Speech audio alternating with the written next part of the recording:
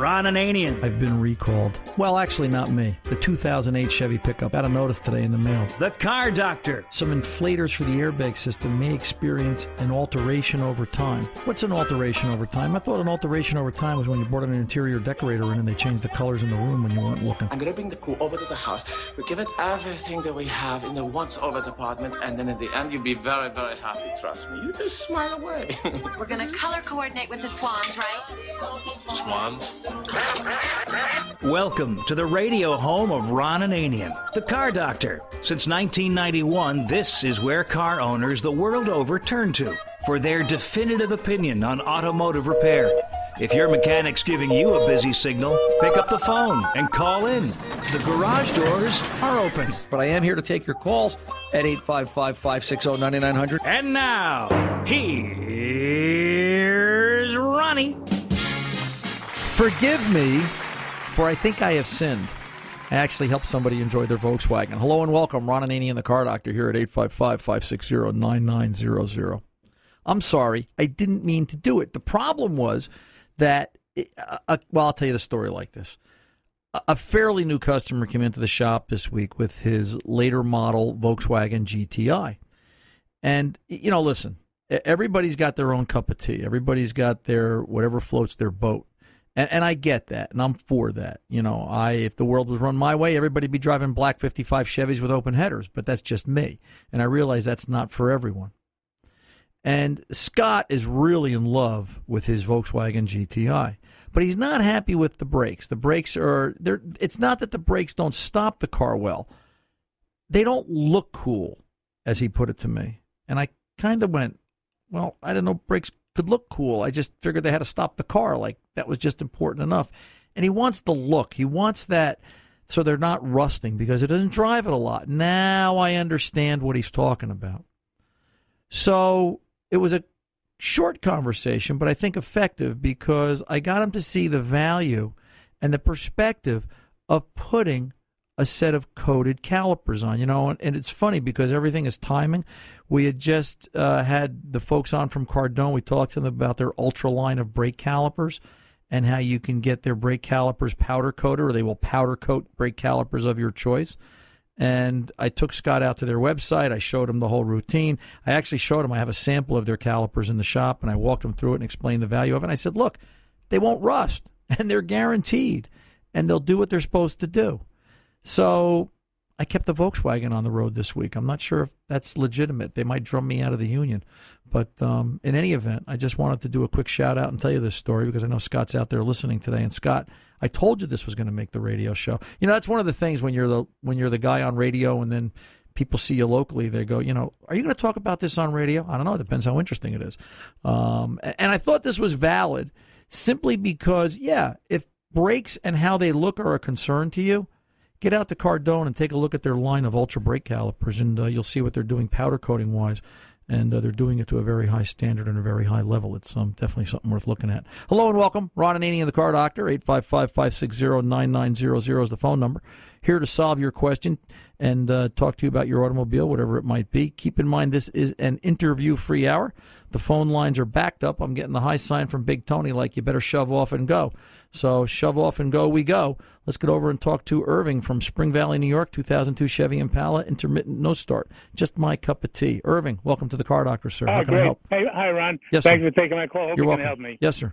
What's going on? 2002 Chevy Impala, about 90,000 miles. Right. Bought it in about 2004. Right. Sometimes, not every month, maybe every twice in a month, maybe skip 3 or 4 months, but you'll get in the car, turn the key, and nothing happens. It's just dead.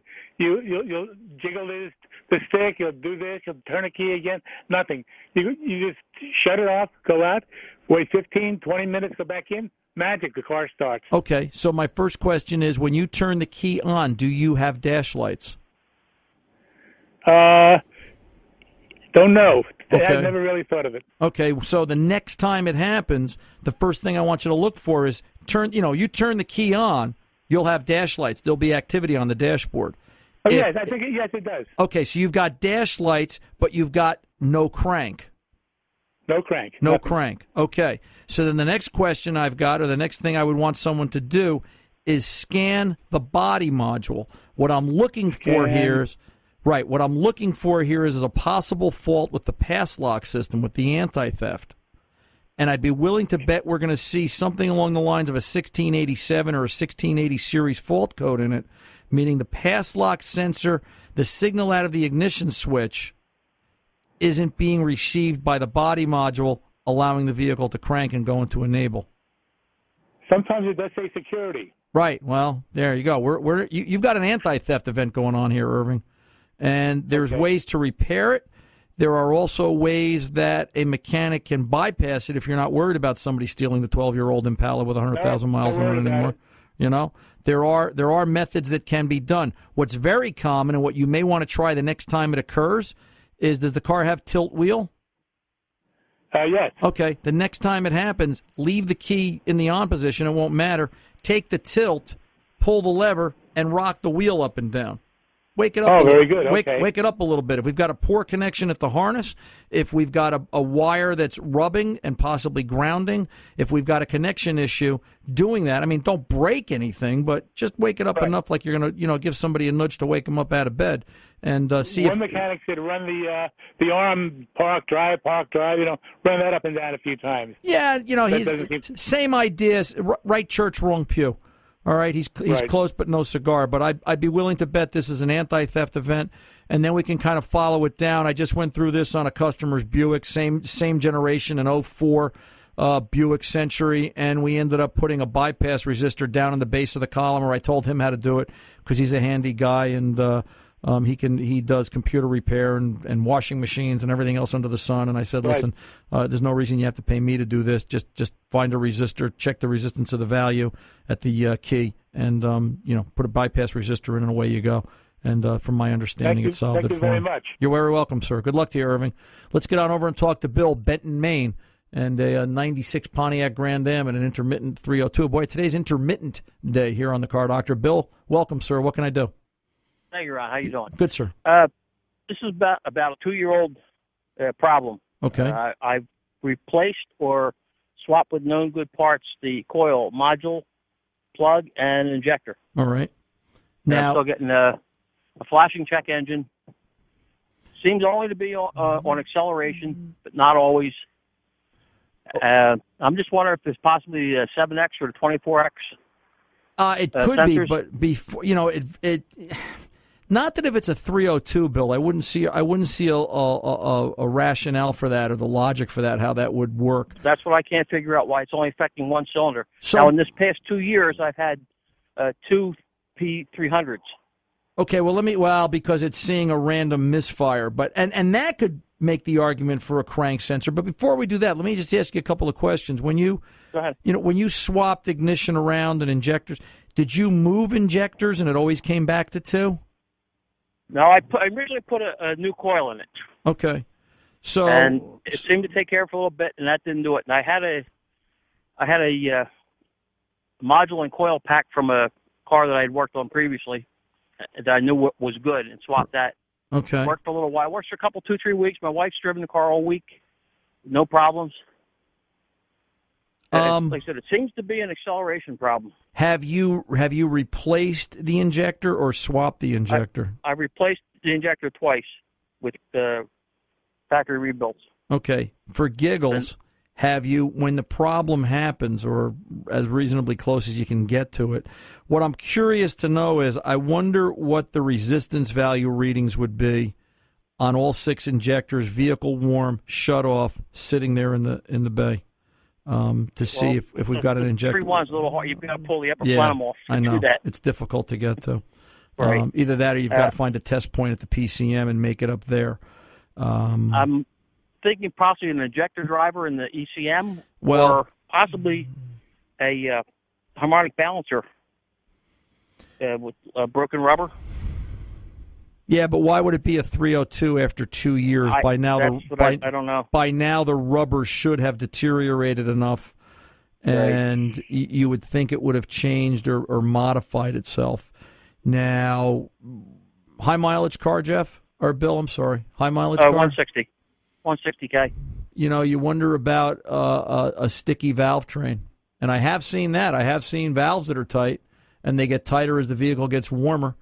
and they do create issues and possibly carbon deposits if there's any sort of oil consumption. Are you using any oil in this vehicle? No, I just put head gaskets on it probably 20,000 miles ago. Okay. For a antifreeze leak. Did the problem happen since then? Yes.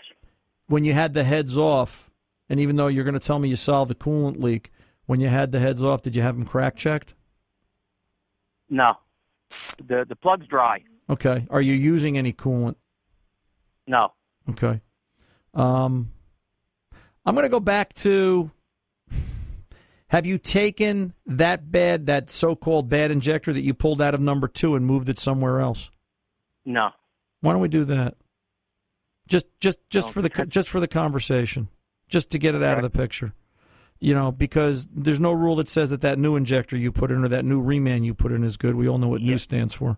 Well, that's what I thought at first, so I got another one. At the time I was working at I'm still working. I was a mechanic. Right. And I got laid off. Now I'm working in a parts store in Central Maine. I mean, the argument could be made here is if you've changed, let's make some assumptions, and we both know why that's dangerous. All right. If you've changed all the ignition, if you've changed the fuel, and you've still got the problem, you're either down to a PCM or a mechanical issue in the engine.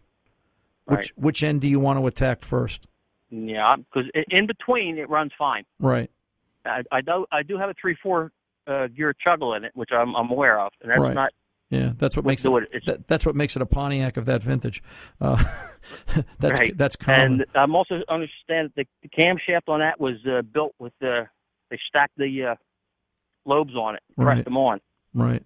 But if that was the case that one of them slipped, I would be constantly bad. This is what I can't figure out. Right. And if it was, believe me, if it's a 2-year problem, at this point in time, something else would have rattled itself apart.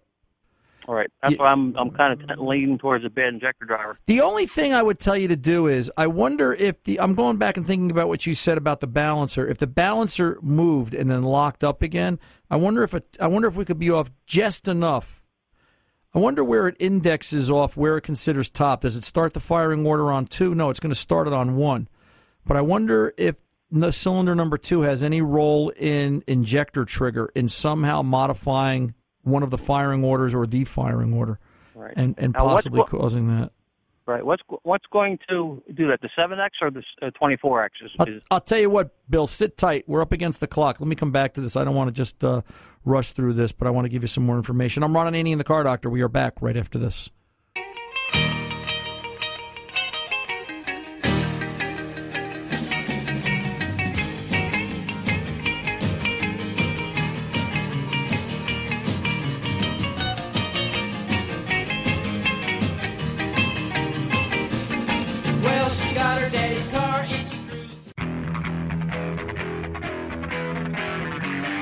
Welcome back. Ron Ananian, the Car Doctor, rolling along at 855-560-9900. We've got Bill on the phone from Maine. We're having a conversation about his 96 Grand Am and an intermittent P0302 misfire problem. Bill, you're still there. Yes, sir. Let me ask you this question real quick. To answer your question before the call, I'll do it like this. The 24 times crank signal is used below 1,200 RPM to help improve idle quality and tell the computer where the crank is in terms of position. The 3 times signal is used throughout. Now, if there were an issue there, you would be most likely to set a P0336 crank position fault or one related to the 3 times sensor.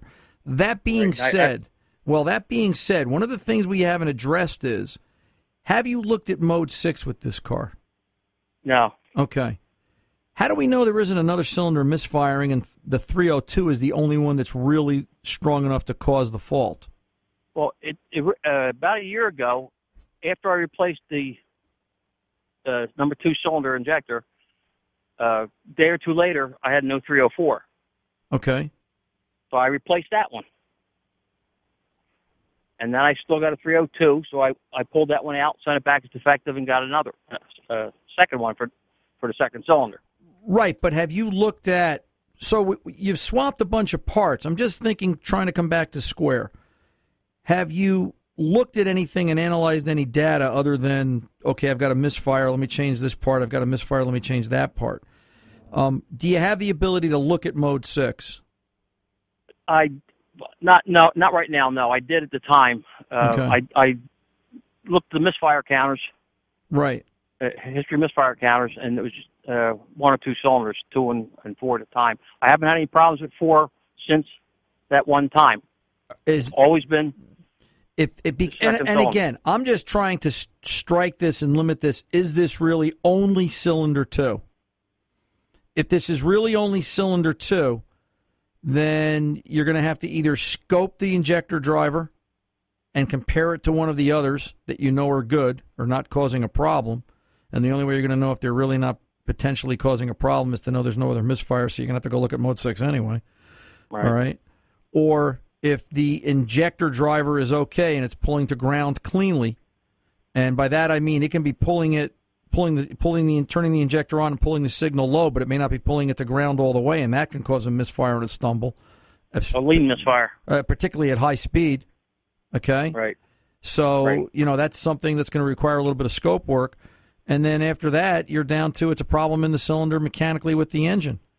I'd probably start by taking a real hard look at Mode 6. Is this the only cylinder that's got misfires reported on it, approaching anything of value, of anything of consequence that are going to make a misfire? That's the way I'd approach this. All right. That's what I'll have to do. That. See if that is the only cylinder. And then right. Mechanically, you said in between the misfire events, it runs fine. Right. Which kind of, to me, rules out a mechanical problem. Yeah, it's rare when you see a mechanical. Although I'll tell you what, we just had a customer real quick, and then I got to go. We just had a customer this past week. She's got a late model Dodge.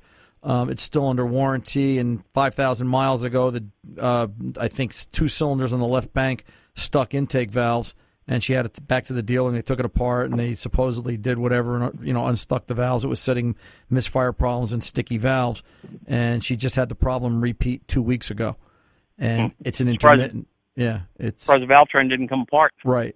Like they do. It's it's an intermittent.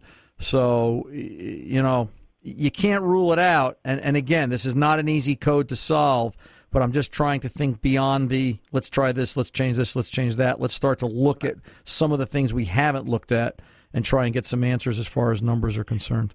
I said I did have the misfire counters on too. Right. And they were up there. Right. And you very well could. Yeah, let's see what Mode 6 is telling us and go from there. All right, I'll get a scan tool and we'll check that out. Okay. Ron, I appreciate your help. You're welcome, Bill. Good luck, and I'm here if you need me. Send me an email, ron@cardoctorshow.com. All right, sir? So, all righty, very good. You're very welcome. Real quick reply. This is funny. The close of the last hour, if you were around for that, I was talking about someone had sent an email about a 2000 Honda Accord and the problem they were having with a P1381 as far as a fault inside the distributor, and my suggestion was to take a look at the alternator, possible diode failure, AC current leakage, and things like that. Here's an email from a listener who's out there listening right now in Kansas, and they said, Ron, you're right on the money. We had the exact problem on our Honda. The only issue we had was finding a good quality alternator. We ended up going through 2, and then I finally realized that I could get a Denso alternator from my local O'Reilly Auto Parts. Hey, score one for the home team. And we put a Denso alternator on it, and it fixed it for us. We want to just tell you that we love the show. Thanks. Keep up the good work. Scott out in Kansas. Look at that. Yeah. You know what? Denso does make a great alternator. I'm Ron Ananian, the Car Doctor. Back right after this.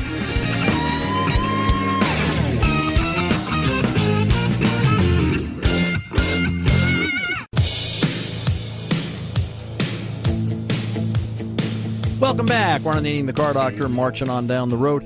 By the way, just to visit this Honda alternator issue one last time, the clock kind of caught me short there. Yeah, the listener had said, for those of you just tuning in, we're talking about a Honda with a failure and a cam sensor issue.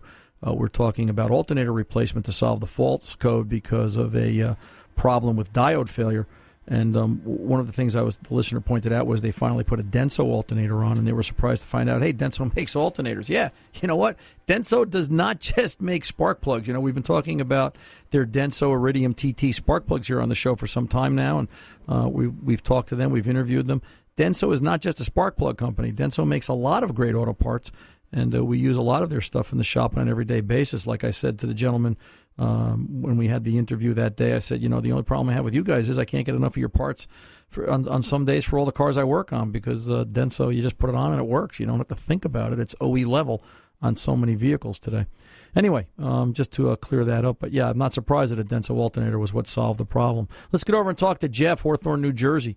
Problems with a Town and Country and some brake problems. Jeff, welcome to the Car Doctor, sir. How can I help? Yeah, hi. It's Jeff. How you doing? Good. How are you? Yeah, good. We have a 2009 Town and Country, the Touring Edition. I think it was the 25th anniversary of the Town and Country, and it's got 27.7 thousand miles on it. We've had this shimmy on when you hit the brakes from about 60, 65. Since almost when we got the car, we brought it back a couple times, and they said no, there's nothing wrong with it. And the front rotors are nice and smooth, but the back are kind of grooved. And we took it in it had a recall on the Phobic, they call the FOB, the remote control. Right.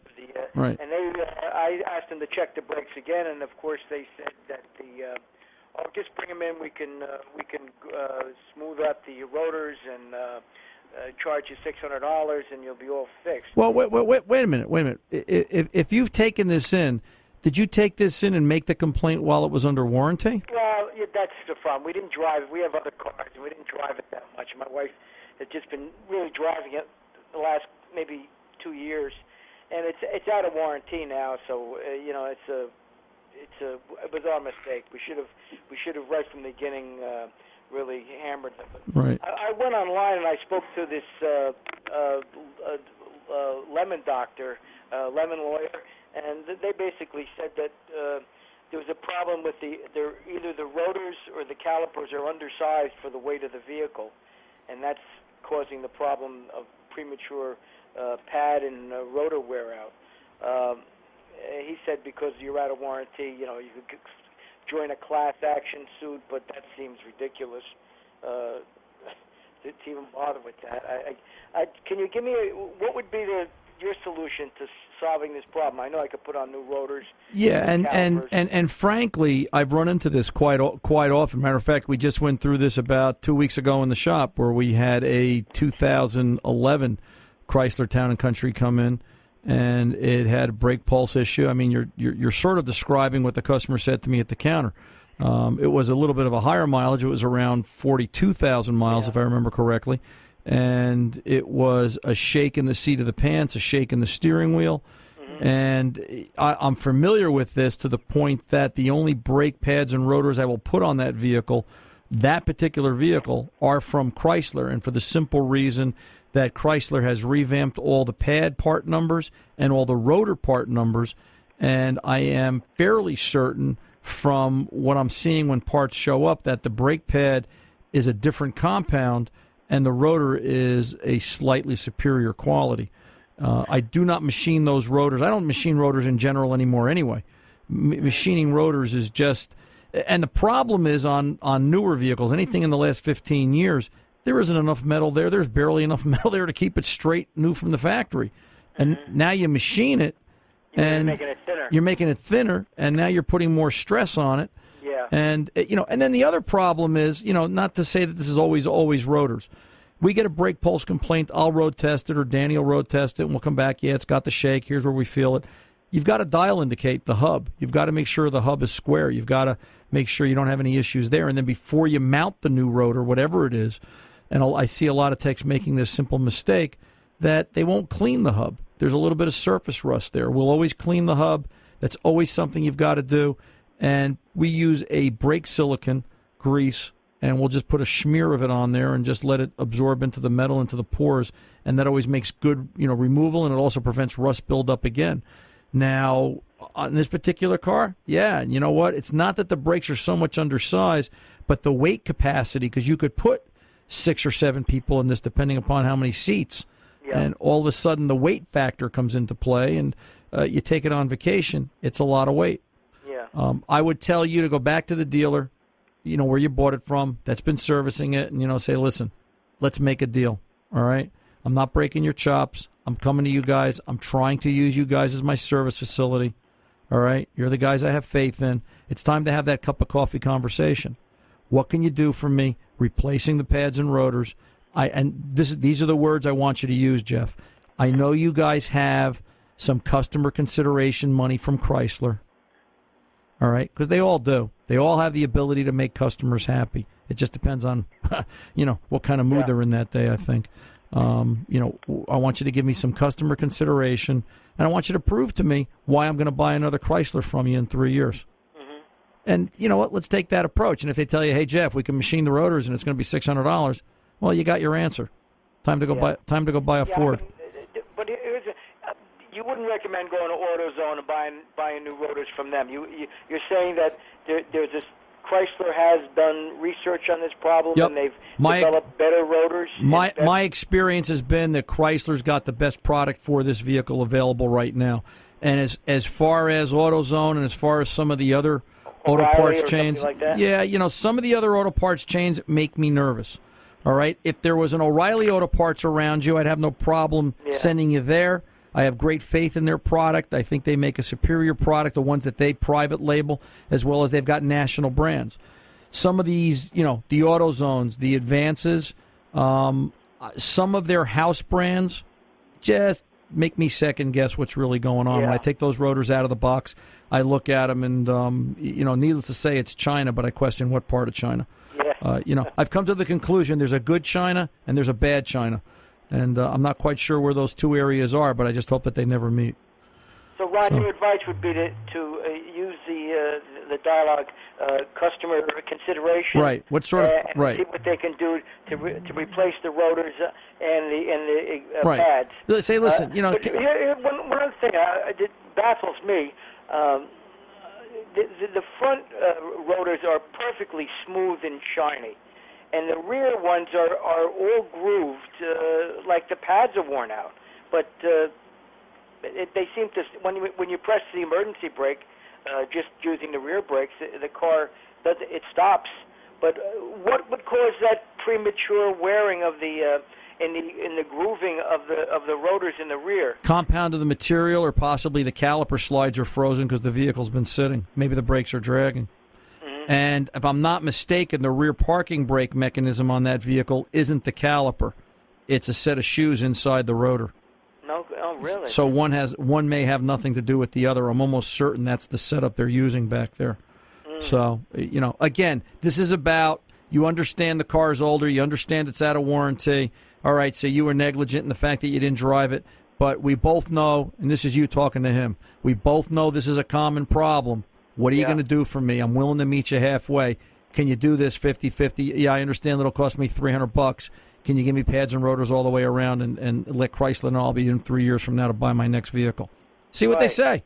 Hey, you know what? If they tell you no, then you don't want to buy a car from Chrysler because they don't want to sell you one because a customer means nothing to them, and I'm sorry, that's just the way it is. My father's gone 1968, Jeff. I'll conclude the conversation here. My father's gone since 1968. As a little kid, I remember sitting at the kitchen table, him telling my mother, and he was in the carpet business in Englewood, New Jersey, all right? And he would always say, there's no such thing as a new customer. There's only a customer that came into you from somebody else that was really annoyed that didn't get treated properly. And there's a lot of truth in that. All right, sir? Yeah, well, that's good advice. We have a 2007 Cadillac FCS four-wheel drive. And this is the thing with GM. I mean, the car it's a beautiful car. Right. So it was still under warranty, and we had a brake problem with the front. I mean, we brought it in. It was still under warranty, and we had to pay $600. He said, "Oh, the brakes aren't covered." Well, and Jeff, I understand that, and that's, again, do you want to sell me another car? It's.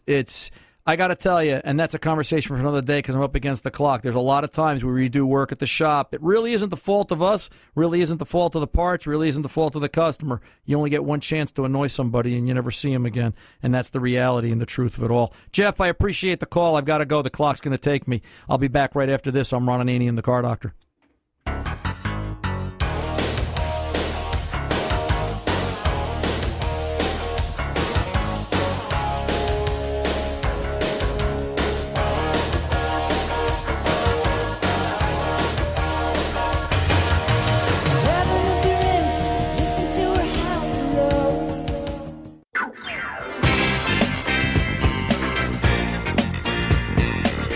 Hey, welcome back. Ron Ananian, the Car Doctor. Let's real quick go over to Paul, East Meadow, Long Island, in 2003 Ford Mustang Mach-1 and some problems with state inspection. Paul, welcome to the Car Doctor, sir. How can I help? Oh, thanks for taking my call, Ron. You're welcome. I purchased the car like 2 weeks ago. Okay. And the dealership, it's a Ford dealership, and it's like an hour away. Right. And so I went to pick up the car and do the final, everything, and they went to inspect it. They ran it into the station there, and they told me that they had an R on there, an emissions, and they told me that they disconnected the battery, supposedly, and I got to drive 100 miles and then come back. So I did that. A week later, I came back, and they took the car back into the inspection, and it's got the R on there. And the person who inspected it comes out with some paperwork, and it says inspection cannot proceed. Because? Emissions. Okay, but let's back up a second here, Paul. Okay. You bought this as a used car. Correct. It's a 2003 Mustang Mach-1. Right, and you just bought this recently. Correct. All right. 2 weeks ago. Okay. So let's go through the simple stuff. When you turn the key on, do you have a check engine light and bulb check? When you turn the key to the on position, do you see a bulb check engine light come on? Yes, all the lights come on there, yes. Okay. Then I start it and they go off. All right, and you do have a check engine light that comes on in bulb check. That's very important. Correct. Okay. Yeah. So then the report they're handing you, in New Jersey it would be called a VIR, a Vehicle Inspection Report. I believe they call it something similar in New York. What they're handing you is a report that says the vehicle failed for emissions. Does it say something along the lines of monitors not ready or monitors incomplete? Okay. I wrote down everything. It says ready, O2 sensor ready, monitor, pass. Right. Pass ready, O2 heat sensor monitor, pass. Which one's not ready? Catalytic monitor not ready, evaporator system monitor not ready, exhaust gas. EGR not ready. Not ready. Okay, let me ask you this. When you drove this around for the week, right, did you ever get out on the highway and do 55, 60 miles an hour steady state for 20 minutes? Yes, because, the dealership's like an hour and a half away, so, yeah. Okay. So I've been back and forth a couple of times, so. All right. The problem with this vehicle, and let me just ask one more question before I give you a diagnosis, is the dealership responsible for inspection? Okay, here's the thing. I got back in touch with him because this guy who inspected the car wanted me to go somewhere through the registry, certified that people who deal with problems like this. And they told me the other day to make an appointment and bring it back and let their technicians look at it. But see, I got a neighbor down the street. He plugged his machine into the computer, and he found nothing wrong. Everything was. Well, wait a minute. I'll tell you what, Paul. Let me pull over and take a pause. I don't want to rush this, but we're up against the clock. But I've got about 3 minutes when I come back. Stay put. I'm Ron Ananian, the Car Doctor. We'll return right after this.